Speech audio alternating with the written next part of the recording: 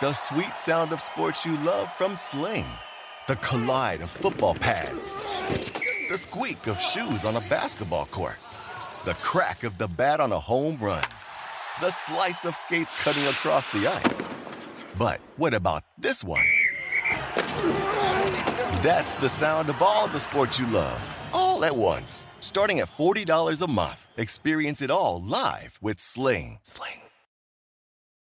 Reese's peanut butter cups are the greatest, but let me play devil's advocate here. Let's see. So, no, that's a good thing. That's definitely not a problem. Reese's, you did it. You stumped this charming devil. Hello, everyone, and welcome to the Sports Creative Fantasy Football Podcast. My name is Davis Maddock. I'm joined today by Pat Kerrane in what will probably be our last preseason show. Maybe we'll do one next Monday, next Tuesday, something like that. But there's a very real chance that this is our last one before the season. We are wrapping up our best ball exposures.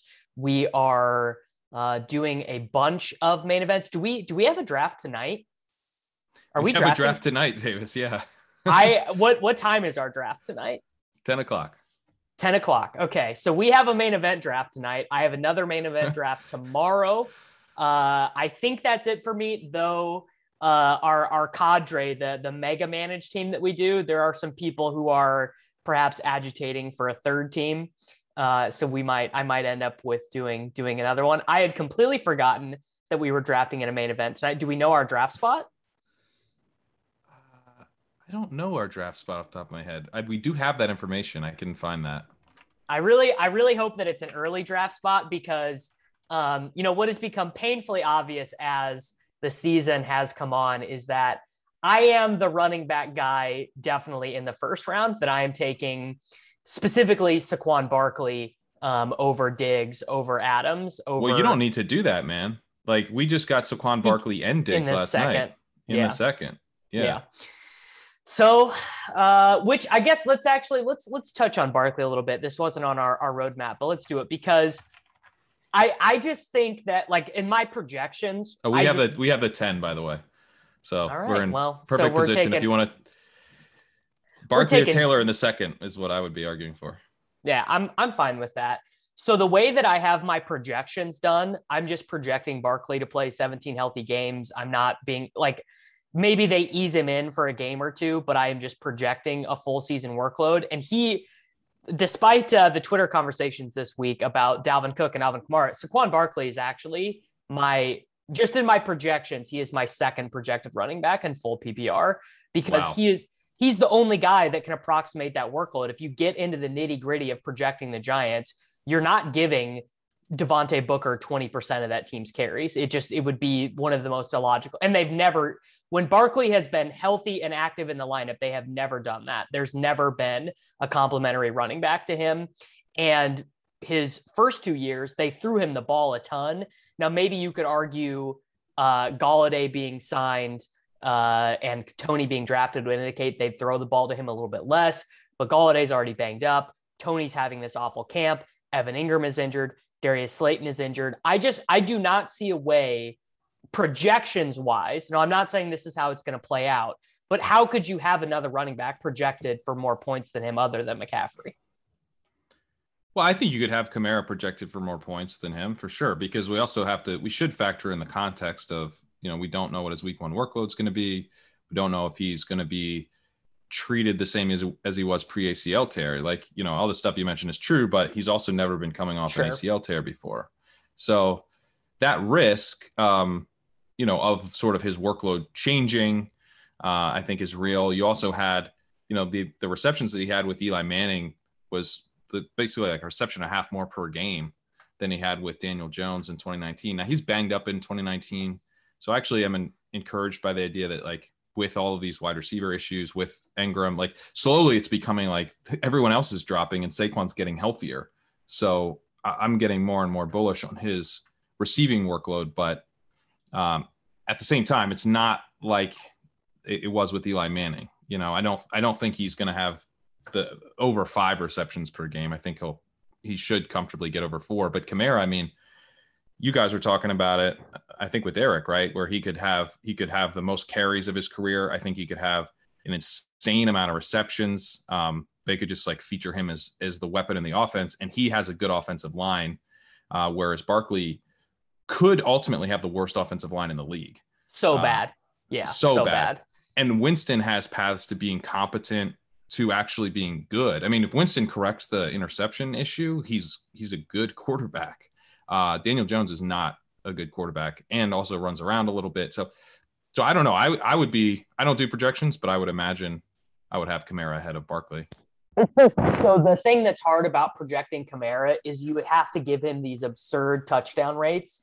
Like you have to give him like a 4% touchdown rate or a 5% touchdown rate on his carries, because I'm still giving Tony Jones, Latavius Murray, Taysom, and Jameis carries, right? Because Jameis is a little bit more mobile than the average quarterback.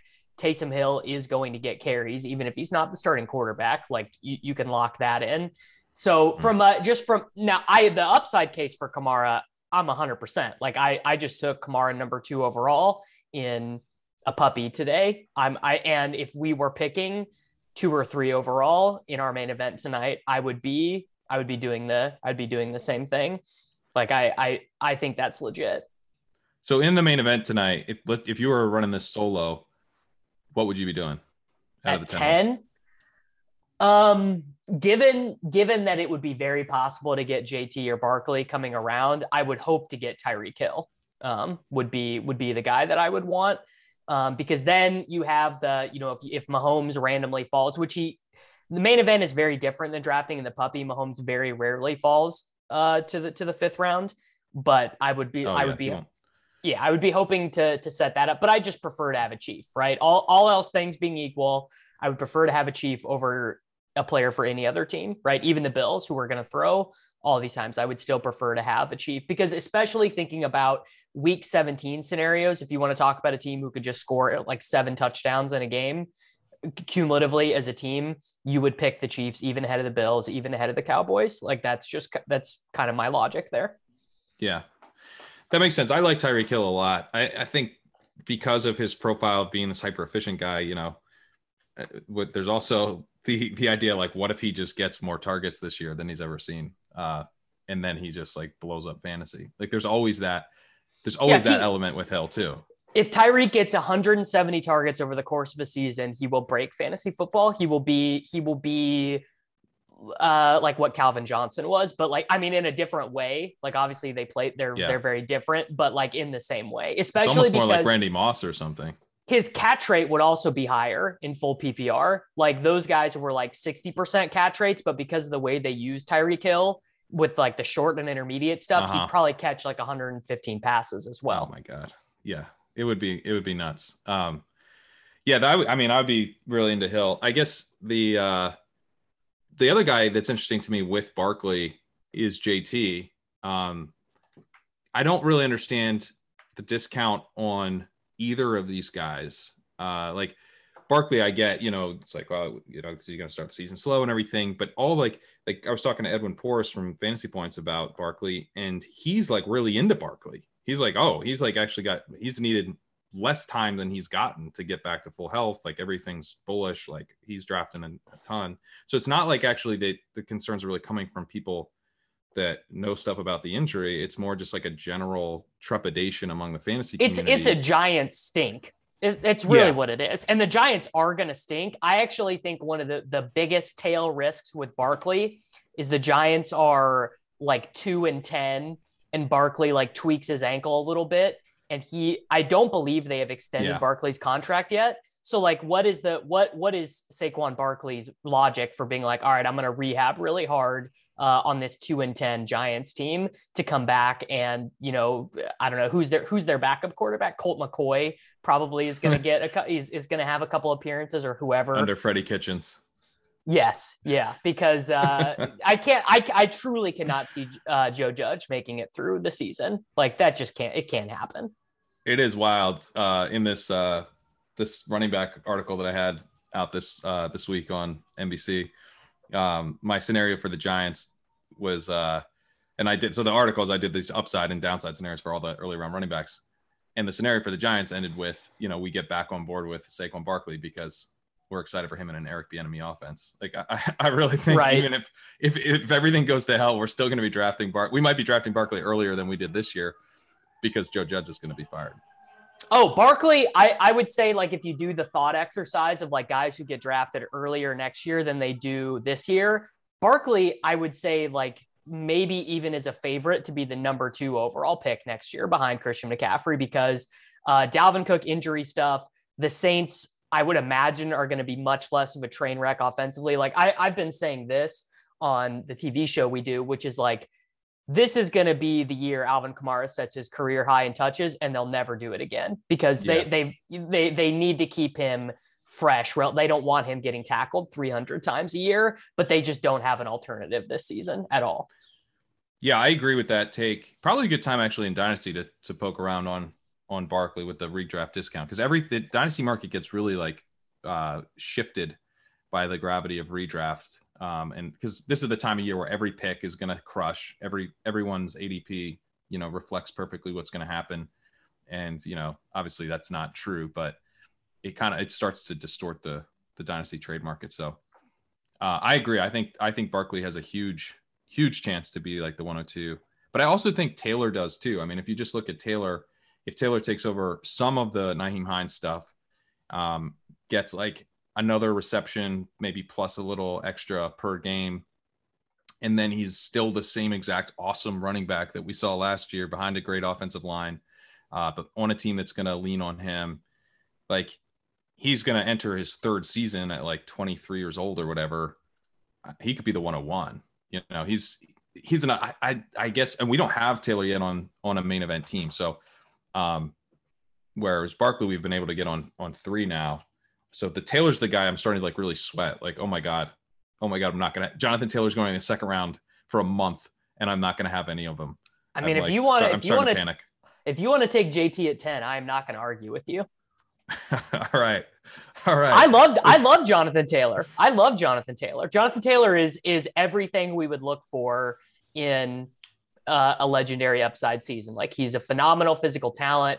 He's got a great offensive line. The offense has upside if Carson Wentz recaptures anything like his 2017 form. And even if he doesn't, I still think he'll mostly be fine.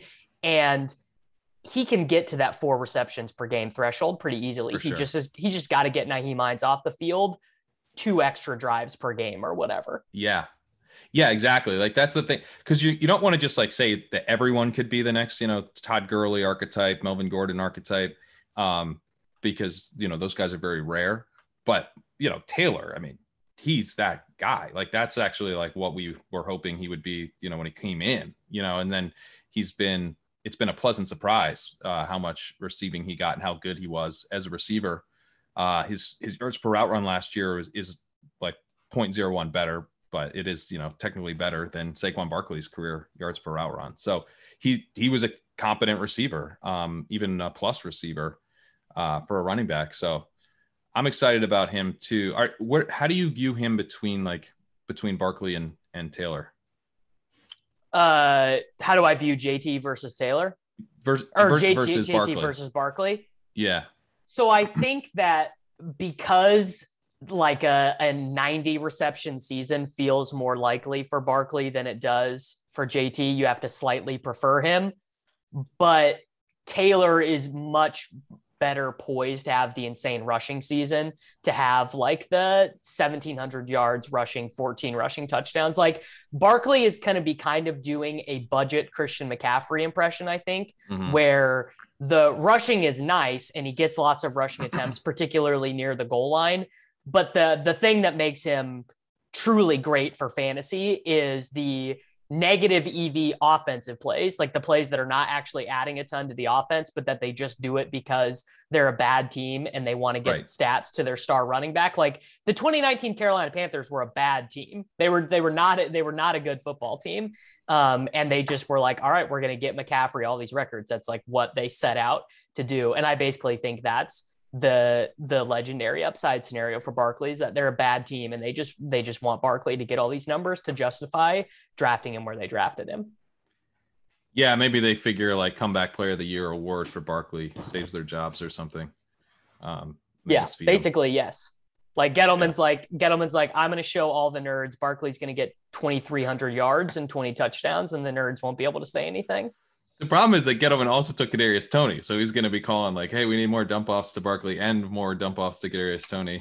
There's not going to be any, and he signed Kenny Galladay, so it's going to be he has a lot of people that he has to prove people wrong about, including Daniel Jones. So I wanted to chat Gus Edwards real quick, because people are starting to plant their flags on being like, he's going to get so many touches. The coaching staff was like, oh, he's our type of guy. The point, and I made this point on the Swolecast yesterday, which is the reason why we were drafting J.K. Dobbins was so high before he got injured, was he is the type of player who might have performed so well that they actually started to change their offense around to throw him the ball, to limit some of Lamar's rushing around the goal line. And I think they like Gus Edwards, but Gus Edwards is not so amazingly talented that they are going to be like entering into the game being like, we got to throw Gus Edwards the ball. We got to get Gus Edwards rushing touchdowns. Now, can he have 1,200 rushing yards and 10 rushing touchdowns now? Like, yeah, for sure. He can have something similar to what Mark Ingram did in 2019 if they choose to use him that way. I don't know that they will. I prefer throwing the darts on Tyson Williams and Justice Hill as opposed to paying market rate for Gus Edwards now. Yeah, I kind of did a little bit of pushback. I was on Stealing Bananas earlier this week, and I did a little pushback on the Gus Edwards stuff, just because like I think like what you said is correct, and like we all are going to get there, but like I feel like we just kind of did it a little too fast. Like I wanted to pause and say like, hang on, like Gus Edwards ADP is going to climb for a reason. Like he did gain, I think, substantially more value. I understand. Like I heard Justin Herzig talking about, you know, how he wasn't really on him as much because of the lack of contingent value, which is true. Like he didn't have contingent value. I said that before. The whole time I was saying Gus Edwards, not a big part of my strategy because, you know, Tony Pollard and Alexander Mattison and James Conner have all this contingent value. And I didn't really see it for Gus Edwards. And I certainly, my basic take is his role will expand, but not change, if that makes sense. Yeah. And that's right. Like, and you know, you guys have been proven right about that too, because the ADP hasn't climbed into, you know, the second or third round. But I also think it's also been kind of interesting to see Henderson's value, because I think Henderson would have been a guy that we said is the Tony Pollard and Madison archetype, and his ADP actually hasn't jumped up quite as much either. I was on Gus Edwards a little bit more because I felt like you getting kind of a 1-2 combo where, you know, he's actually going to be usable in the best ball on a best ball team where, you know, if you don't have that many running backs, whether it's hyper fragile, whether it's zero running back, you don't have much capital put in the position. He's probably slotting into your lineup, even if Dobbins stays healthy. And then in a situation like this, I do think he could be extremely helpful to those types of teams, even though he's not like a mega smash. So on Stealing Bananas, it's like, let's pause and like at least consider the Mark Ingram type of outcome, because I think that's, you know, somewhat plausible. But then his ADP is going to get up into the range where we're generally not taking these guys. I mean, if he's going with the Mike Davises and the Myles Gaskins, like we're not taking running backs usually there, and he's not an exception to that rule because he doesn't catch passes, and they're going to have a committee for sure. So, you know, moving on to the dart throws though is a little tough because I'm not that excited about the dart throws. I mean, you've got Williams sometimes falls behind Hill, in which case I would take Williams, and then Hill's usually behind Williams, or Hill's usually behind Williams, so I would take Hill. But I don't love either of them because it's going to be a committee and there aren't very many passes to be had. So I don't know. I don't know what kind of standalone value you're getting. They become more contingent value guys, you know, were something to happen to Gus. Now, is it possible that one of them gets used in that role that we actually, funnily enough, that we envisioned for Justice Hill in 2019? Because one of my big takes before Ravens wide receivers started dropping like flies this offseason was that the Ravens were actually going to be a more pass heavy offense. Like they signed Sammy Watkins, they draft Rashad Bateman in the first round. They draft Tylan Wallace in the fourth round, though it sounds like Tylan Wallace did not have a particularly great preseason. He was playing not so solid in their preseason games, but it feels like, okay, injury to Marquise Brown, Miles Boykin has a hamstring injury, Sammy Watkins misses practice, Rashad Bateman isn't going to be back. Like it feels like maybe even if they were planning on being more pass heavy, that this now is actually just going to kind of revert them to their, ground and pound mentality. So like that, again, some of those assumptions we were making on Dobbins that they would pass more and he would be part of that game plan might actually have been incorrect to begin with. Yeah. And I mean, with Williams, he's not really a pass catcher. And if he is ahead of Hill, I mean, Justice Hill's the only guy in the backfield that you would expect to be, involved as a pass catcher. And they're certainly not designing stuff for a guy that they legitimately, I think, we're going to cut. If Dobbins doesn't tear his ACL, I think they cut Justice Hill. That's the way it was headed. Now, maybe, they're going to try to get him back on the practice squad and he ends up being a part of the team down the line or whatever. But it wasn't looking good for Justice Hill. So, yeah, I don't know. I mean, I guess Williams is probably the slightly better bet if you could just pick both, if both of them are sitting there available in the last round or something, I would go Williams, but he's usually gone first. But I don't know. I'm kind of looking elsewhere right now, which is, I don't know. Maybe that's a mistake because I was in on Gus Edwards when he was the number 2 here. So I should maybe be in on the new number 2, but it felt like, yeah, because they're free. Tyson and Justice Hill, whoever, they're what, 16th, 17th round in. Like, I guarantee we will probably have a hyper fragile running back build tonight in our main event. And I guarantee we're going to be getting to the spot where, like, once Gio and James White go, I'm going to be like, okay, it's time to take Tyson or Justice. Yeah. And I think that's probably right. It's like, and maybe if we just maybe it's one of those things where I'm just not there yet because it just happened. And I don't have like 2 months to kind of look up the stats on Williams and tell myself a story about how he's going to emerge as the clear number 2. And this team runs a committee. There's value here. Yeah. So all that stuff hasn't like fully finished forming in my brain yet.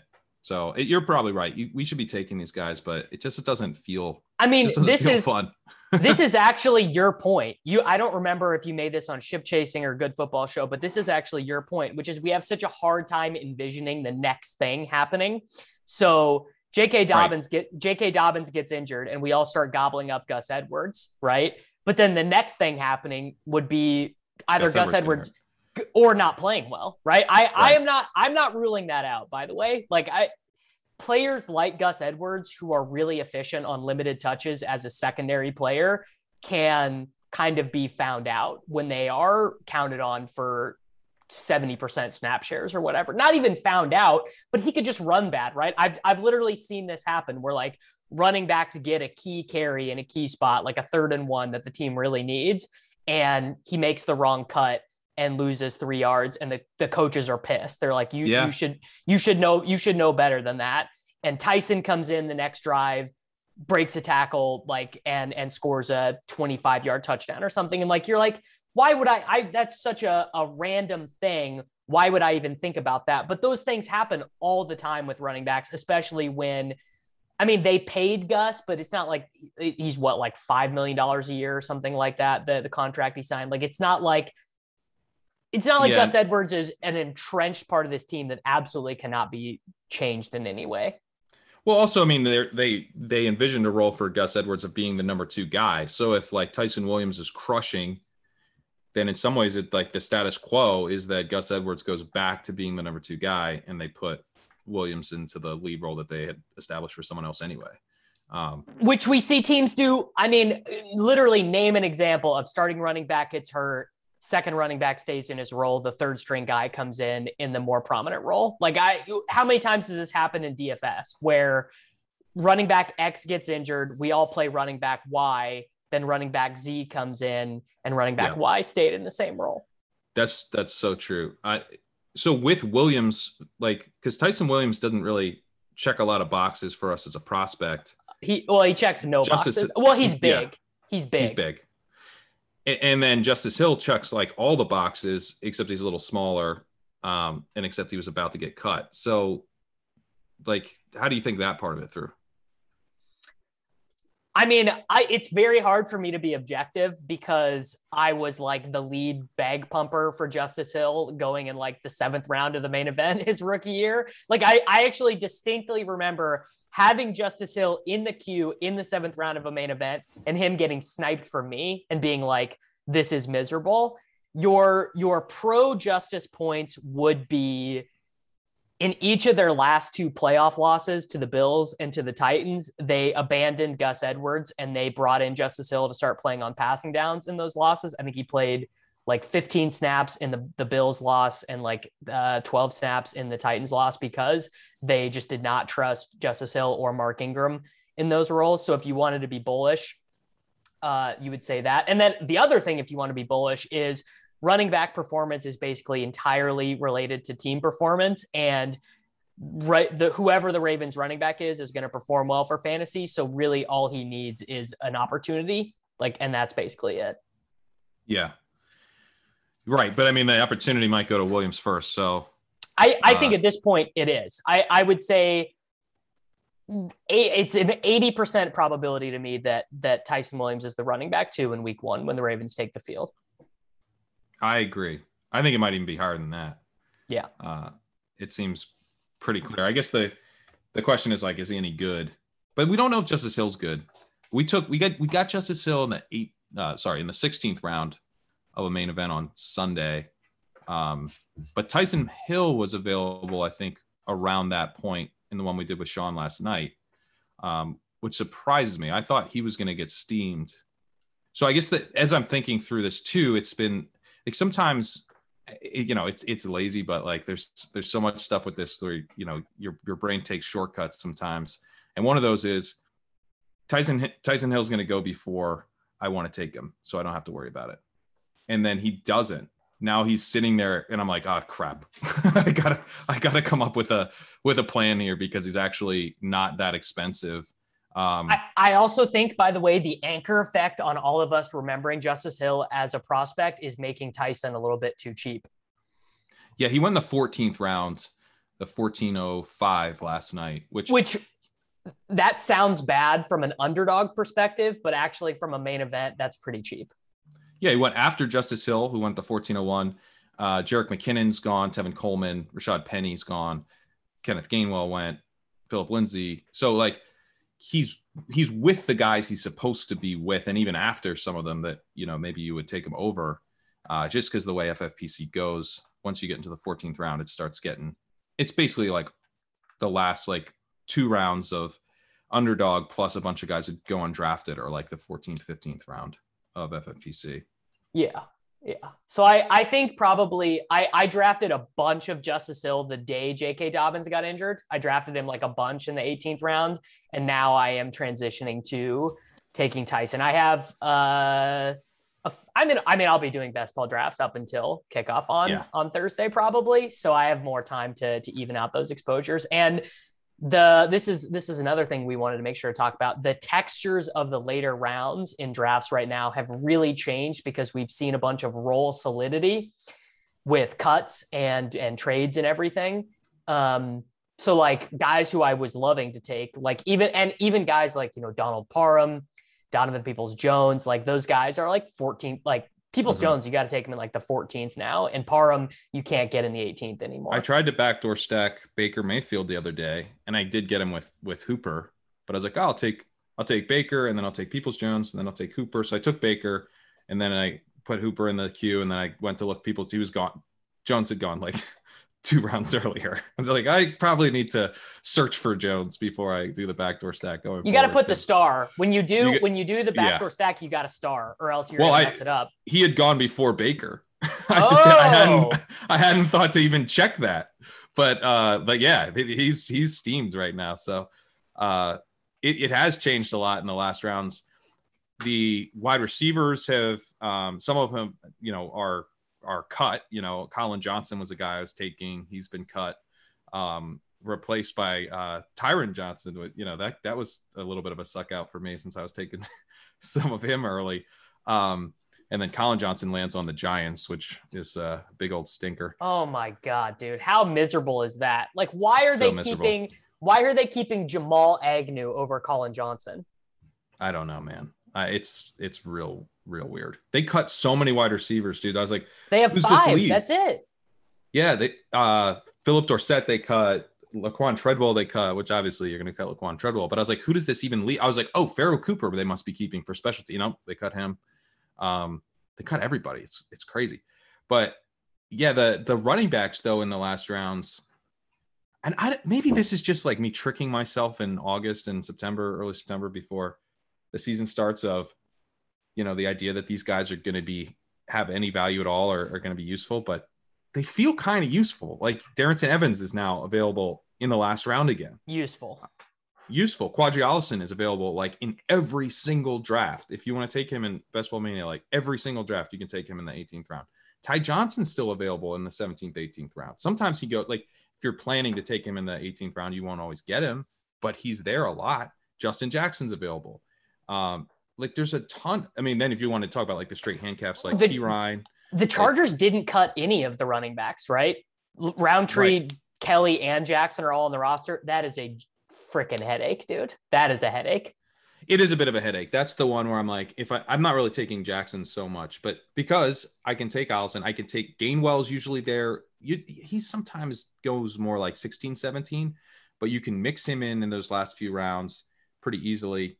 I don't know. It's like, I've actually kind of been just leaning on that where if I have 3 running backs through like, you know, round 13 or something, I'm usually just going, I might have made this a 4 running back build, but if I can get Quadri Allison and Ty Johnson or Kenneth Gainwell and Quadri Allison or Tyson Williams now, or Darrington Evans. I mean, Darrington Evans at one point was going up into like the 13th, 14th round. Actually, good things have happened. I know he's banged up, but like Brian Hill goes to IR. Javian Hawkins gets cut. Yep. Like, actually, there's like really no other guy it can be besides Darrington Evans right now if they have any kind of pass catching role. Donta Foreman did get cut, so he's sitting out there. If you wanted to be a Darrington Evans bear, they could bring back Donta Foreman. But he's not even. I mean, it's more like I think maybe Jeremy McNichols is still there, so like that's who the other, because the pass catching role is what you're hoping for with him. And then, maybe if Henry goes down, they re-sign Foreman, and it's kind of like a 3-way committee or something, and you don't get quite the contingent value you thought. But I still think Evans would be quite valuable and well worth an 18th round pick in that scenario.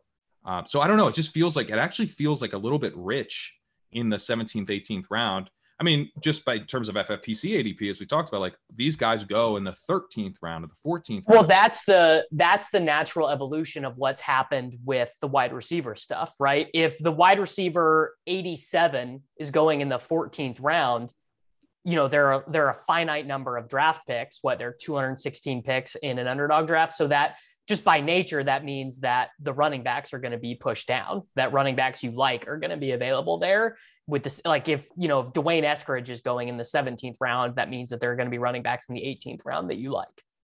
Yeah, exactly.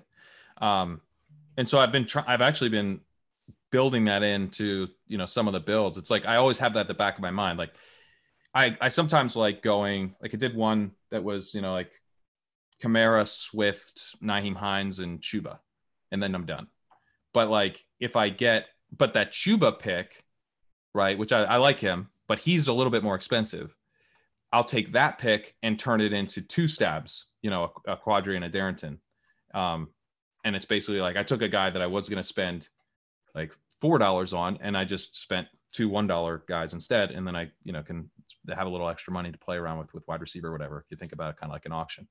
Yeah. So I don't know, like that's been, but the other thing is I'm like, we do this every year to some extent. It's not quite as bad as how we usually do things with tight end. Although I'm a little bit proud of the fantasy industry this year that we didn't. Yeah. We just all have said tight end dies after TJ Hawkinson, and you can take these. Well, the Logan Thomas thing, I need this to officially be on audio somewhere so that I can clip it if I need to. Logan Thomas is 2021 Gary Barnage. He's going to have He's going to have like 400 yards and 3 touchdowns. It's the worst ADP in the market right now, Logan Thomas. Thank you. And I went on record last night with Sean and Ben and Pete threw it to me. I asked them like, hey, why do you guys like Logan Thomas so much? Pete threw it back to me. And I just made the bear case. Like, he was bad last year. He was bad. He was bad at football. He happened to be in the right place at the right time. He didn't draw targets at a high rate, and his yards per target sucked. So other than that, why are we betting on this guy to take another step forward when the other thing is he ran all the routes last year? Like, his ceiling was maxed already last year. Alex Smith is throwing a bunch of short passes in blowout losses, and Logan Thomas is running literally every route there is to run. Like, how does he not score less points? The only way is if he's good, but he's not good. Through 10 weeks of the season, Rich told me this the other day. I did that main event with Reeves and Thorman.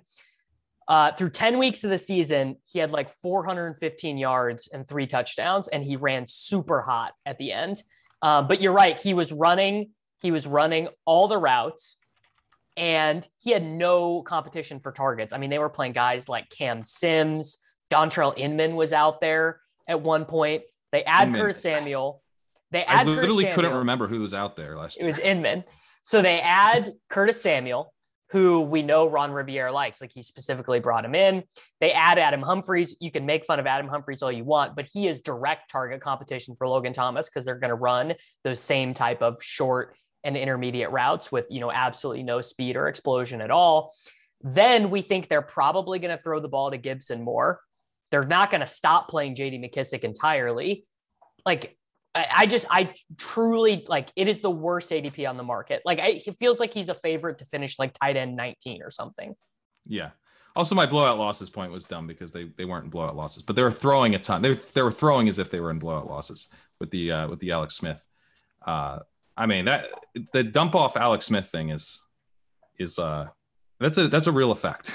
that guy throws a lot and throws short.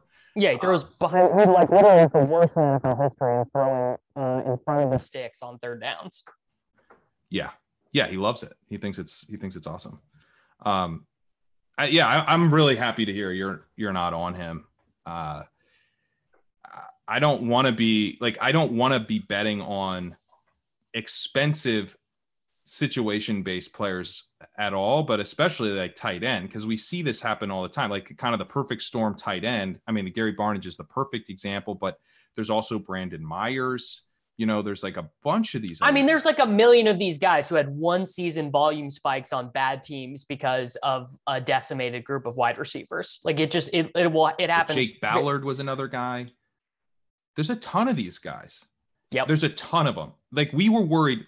Remember, this was a clear mistake, but we were worried Darren Waller might be one of these guys because there's so many of them that even Darren Waller 2019, who was highly efficient, we were like, I don't know. I didn't really know of them before this. And they bring in Ruggs and Bryan Edwards, right? Right. How does he get all the targets? I mean, that sounds hilarious in retrospect, but yeah. So, I mean, it's not that Logan Thomas couldn't prove us wrong like Waller did, but there was a reason that we weren't all in last year on Darren Waller, even though we should have been much more bullish. And now I feel like we've forgotten that reason with Logan Thomas. Like, this is the Logan Thomas thing burns us like 90% of the time. It's just like it happened that it didn't last year. And now people, I think, have forgotten that lesson. I basically have done a full fade of Logan Thomas. I probably have him. Yeah. I want to check and see if I have any of him on Underdog. I have 0%. I've taken him in 2 drafts, $30 in entry fees. That means I took him in 30? one. That's what I have. I have $30 in entry fees on him. One Best Ball Mania, one puppy. One puppy. And I bet it was an auto pick. I bet I didn't pick him on purpose. I literally bet I was on the Stairmaster and trying to click through, and I bet he got auto picked. Yeah. I don't know. I probably made a tiny little hedge. Is what I'm guessing I did. But yeah, that's where I'm at. That's where I'm at on Thomas. I mean, the thing with Thomas too is, like, if you just want to bet on, a team that might have more pass attempts than last year, maybe. And, is the guy that could kind of fall into some volume. Tyler Kroft comes to mind. Ben just last night said he's his pick to be the next Logan Thomas. So that was exciting. But but like, he's a guy that's like, okay, there's no one else. He might run all the tight end routes. They have Ryan Griffin again now, but they literally just cut him. So, like the play on Logan Thomas, where it's like bad tight end, good situation, is often a free play. Like, there are those guys later in the draft that you can find. Well, it's the bad tight end, good situation is if one of the Dallas tight ends can secure like 70% snap share, but it looks like they're going to split time right now, which would render both of them useless. But if one or the other clearly wins that job, that's the guy who just has like 500 yards, but like 8 touchdowns, and kind of like what Tunyon did last year, actually. Yep. I think another guy might be Austin Hooper. If they just commit to him, he's just boring old guy value. Like he's the same play as Ertz Gerald, to be honest. Yeah, that's probably true, because I also am attracted to drafting Austin Hooper. So, just by that fact alone, he's probably a pretty similar play to Ertz Gerald. I don't know. It's like the team wants to use the tight end. He's, kind of clearly the guy. Clearly the top guy. Yeah, they're talking about actually him running more routes than last year and the other guys running less, which would be exciting. And then the team also, we're excited about the Browns maybe being pass heavier like they were, at times last year. And once you take all the weather games out and stuff, it's like, hang on, this team actually might have some sneaky upside in terms of passing volume. And he's the cheapest way to play that now that Donovan Peoples-Jones has been steamed. So, I don't know, like Austin Hooper at cost versus Logan Thomas at cost. Like, come on. Yeah. Yeah, no, I like Hooper. I mean, my most drafted tight ends are nothing but dusty guys. Ertz, I guess Parham is not dusty. Parham is above dust, but then Higbee. looking at these Evan Ingram exposures, not great on the Evan Ingram. I actually don't have a ton of Ingram, which surprises me. I have 3% Ingram. Cole Kmet is a guy that Sean did get me. Cole Kmet was also pretty bad last year. Kmet. Yeah, I think Kmet, because if you're saying like Kmet was bad, but he's going to be good this year, I'm listening, because he was a pretty good prospect. He was a rookie last year. He got on the field a lot, which is rare for a rookie, and he could see a massive quarterback upgrade in Justin Fields. It's also really fun. Like, he's a cheap way. Like, if you didn't get Fields, certainly if you did get Fields, he's like, I always want to get Kmet if I got Fields. Eric Beinford was talking about that too, which helped. Emphasize that. Well, and that's the only way to backdoor. The only way to backdoor stack Fields is Kmet or Damian Williams. Like, just play for the 2 receiving touchdown Damian Williams game, which I do pretty frequently, because I don't really like taking Darnell Mooney over Will Fuller. It just feels like it's like I literally can't. I cannot take Darnell Mooney over Will Fuller. I will have Allen Robinson, and then I'll pass on Darnell Mooney. I can't do it. I can't. Yeah. I might be wrong, and I'm sorry. I'm sorry if I'm wrong, but like, this is like, to me, like, listen to this. Once Darnell Mooney crushes, I'm gonna come back and listen. I'm sorry, but he was going ahead of Will Fuller, man. What did you want me to do? Yeah, I just made a dynasty trade for Will Fuller, actually, in one of these FFPC Superflex best balls. I traded Dallas Goedert and Gerald Everett for Will Fuller. Dallas Goedert and Gerald Everett. Yeah. But I had Kyle Pitts, Hunter Henry, and Alberto on this team. So the tight ends were completely expendable. Like Dallas Goedert would never be hitting my lineup, and I needed wide receivers. I think I probably lose that trade like in FFPC scoring value or whatever, but I'm not a big Goddard bull either, though. I'm not either. I haven't taken him a bunch. I think I like Everett, but there's also, that hope that I was talking about with the Barkley point, I think is very, very true with the tight ends. And it's happening, I think, more with Everett. It's happening more with Kmet. My Kmet exposure has increased as we've lost Evan Ingram and Irv Smith. This is something actually I think is kind of an interesting dynamic and points to maybe some inefficiencies in the market as a whole, where like you see Travis Etienne goes down and then Javonte Williams' ADP goes up. That didn't affect Javonte Williams' situation in any way. But it created the guy. Well, it created a vacuum of young rookie running back who you can wish cast on a little bit. Yeah. It created a vacuum. But I do think it's a little, doesn't that kind of expose us a little bit that we're like, okay, we need, and by us, I don't mean any part of the fantasy community, but just the whole thing, the whole exercise of like, you're just sort of, you're like, I need this type of guy. So I'm going to take whoever fits that That's bill. actually the right way to draft though. That's actually yes, you're just drafting roles and archetypes. Like if you think you know anything specific about who's better between Javonte Williams or Travis Etienne, you're wrong. You're at least you're guessing. So, but then like, I guess is the lesson of that, then we should have just been hammering Javonte Williams when he was, when Travis Etienne was healthy, or like it is odd that something happens that doesn't affect anyone. And then the other guy's ADP increases. That's probably the lesson, though. It did seem that Etienne had a more projectable receiving role. Like that was kind of the difference, is that Etienne seemed like a favorite to catch more passes. Right.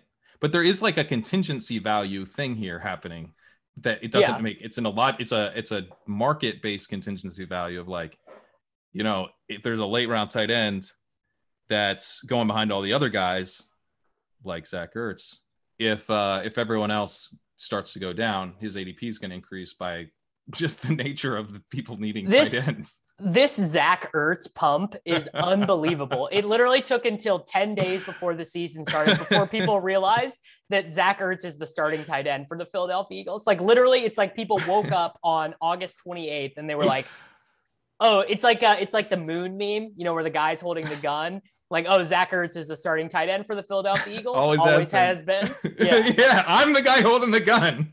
I'm literally the guy. And it's like, I don't know, man. Like, I feel like I've been at this, like, all night Zach Ertz, like, rave. And you guys are finally showing up. And I'm like, no, I'm headed home. I've been there, dude. He is my most owned tight end on Underdog. All right. I love it. He's actually my second most. I have Cole Kmet recently passed him during the pump. I had it flippening. I had Cole Kmet was my most, and Zach Ertz just flipping him. Oh wow! All right. Well, last night on our stream with Sean and Ben, we got our first Zach Ertz share in the main event. So pretty excited. How mad are people going to be when he's the tight end 8? Like how mad? They shouldn't be mad at all, because this is the way tight end works. There's like it's a position of essentially like offensive lineman, and then there's some guys who can be an offensive lineman who can actually get open, which is like a pretty difficult skill. Like outside of quarterback, it might be the most difficult position, because you don't see, like, it's not the most difficult position if you're Tyler Conklin, but it might be the most difficult position to be, Travis Kelce or George Kittle, or even like prime Zach Ertz. And now that he's not prime, like he's still got a skill that almost no one really has, like just getting open. Like Evan Ingram, by the way, I would put in this mix. Like Evan Ingram can get. That's why I was drafting him, even in that awful ecosystem. That's why I was pumping him. Right, because he can draw targets. Now those targets, it's like with an 8 out of like 6. But then part of that is Jason Garrett. He could draw targets deeper. But the way he's going to be used and stuff, he's going to have an 8 out of maybe 6 to 8, and it's not as impressive as a guy who can draw targets deep downfield, obviously, but just to be able to draw targets at the tight end position, I think is pretty rare. That's like why Mark Andrews is so interesting to me, because he gets targeted at such a high rate. TJ Hawkinson, by the way, hasn't really even shown that yet. I expect him to. I know on TJ Hawkinson, I've been drafting him a lot. We have him in the main event.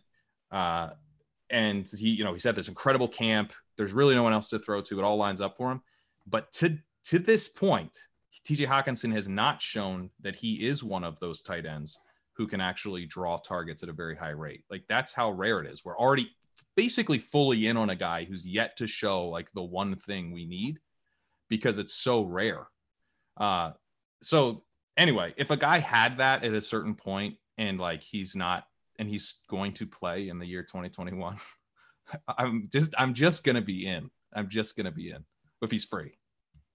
Yeah, no, I am. I'm 100% with you. All right, we're going to wrap up here. Pump the ship chasing bags. I'm excited to draft with you guys tonight. I'm glad that we did the show this morning so that I remembered. Knew to show up tonight, so that I knew to show up. I'm pumped, dude. It's main season. Yeah, dude, I'm really excited. I think the 10 spot we've had the 10 once, we've had the 11 3 times, and we've had the 9 once. So very, very familiar with kind of the textures of the board here.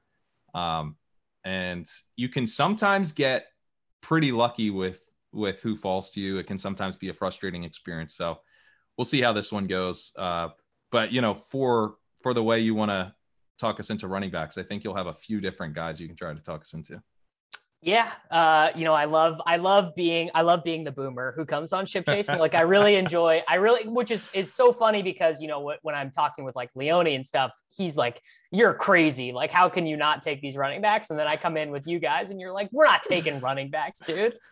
It's so good. Ben last night tried to call Jarvis Landry one of Sean's guys. I was like, that's one of Leone's guys. I don't care how much Sean likes Jarvis Landry. That's a Leone guy. Mike Davis, Jarvis Landry, Austin Hooper, just the most boring, like gonna pay off, but never make you feel good about it, guys. Leone loves those bags. He loves them. Yeah. All right, everyone. That's going to do it for us here on the show. We'll be back. I believe I'm doing a show with Bime for tomorrow. We'll have that to look out for. And next time you hear Pat and I will be hopefully arguing about Tyson Williams versus Justice Hill in the 14th round of a main event. Let's go. Reese's peanut butter cups are the greatest, but let me play devil's advocate here. Let's see. So, no, that's a good thing. That's definitely not a problem. Reese's, you did it. You stumped this charming devil.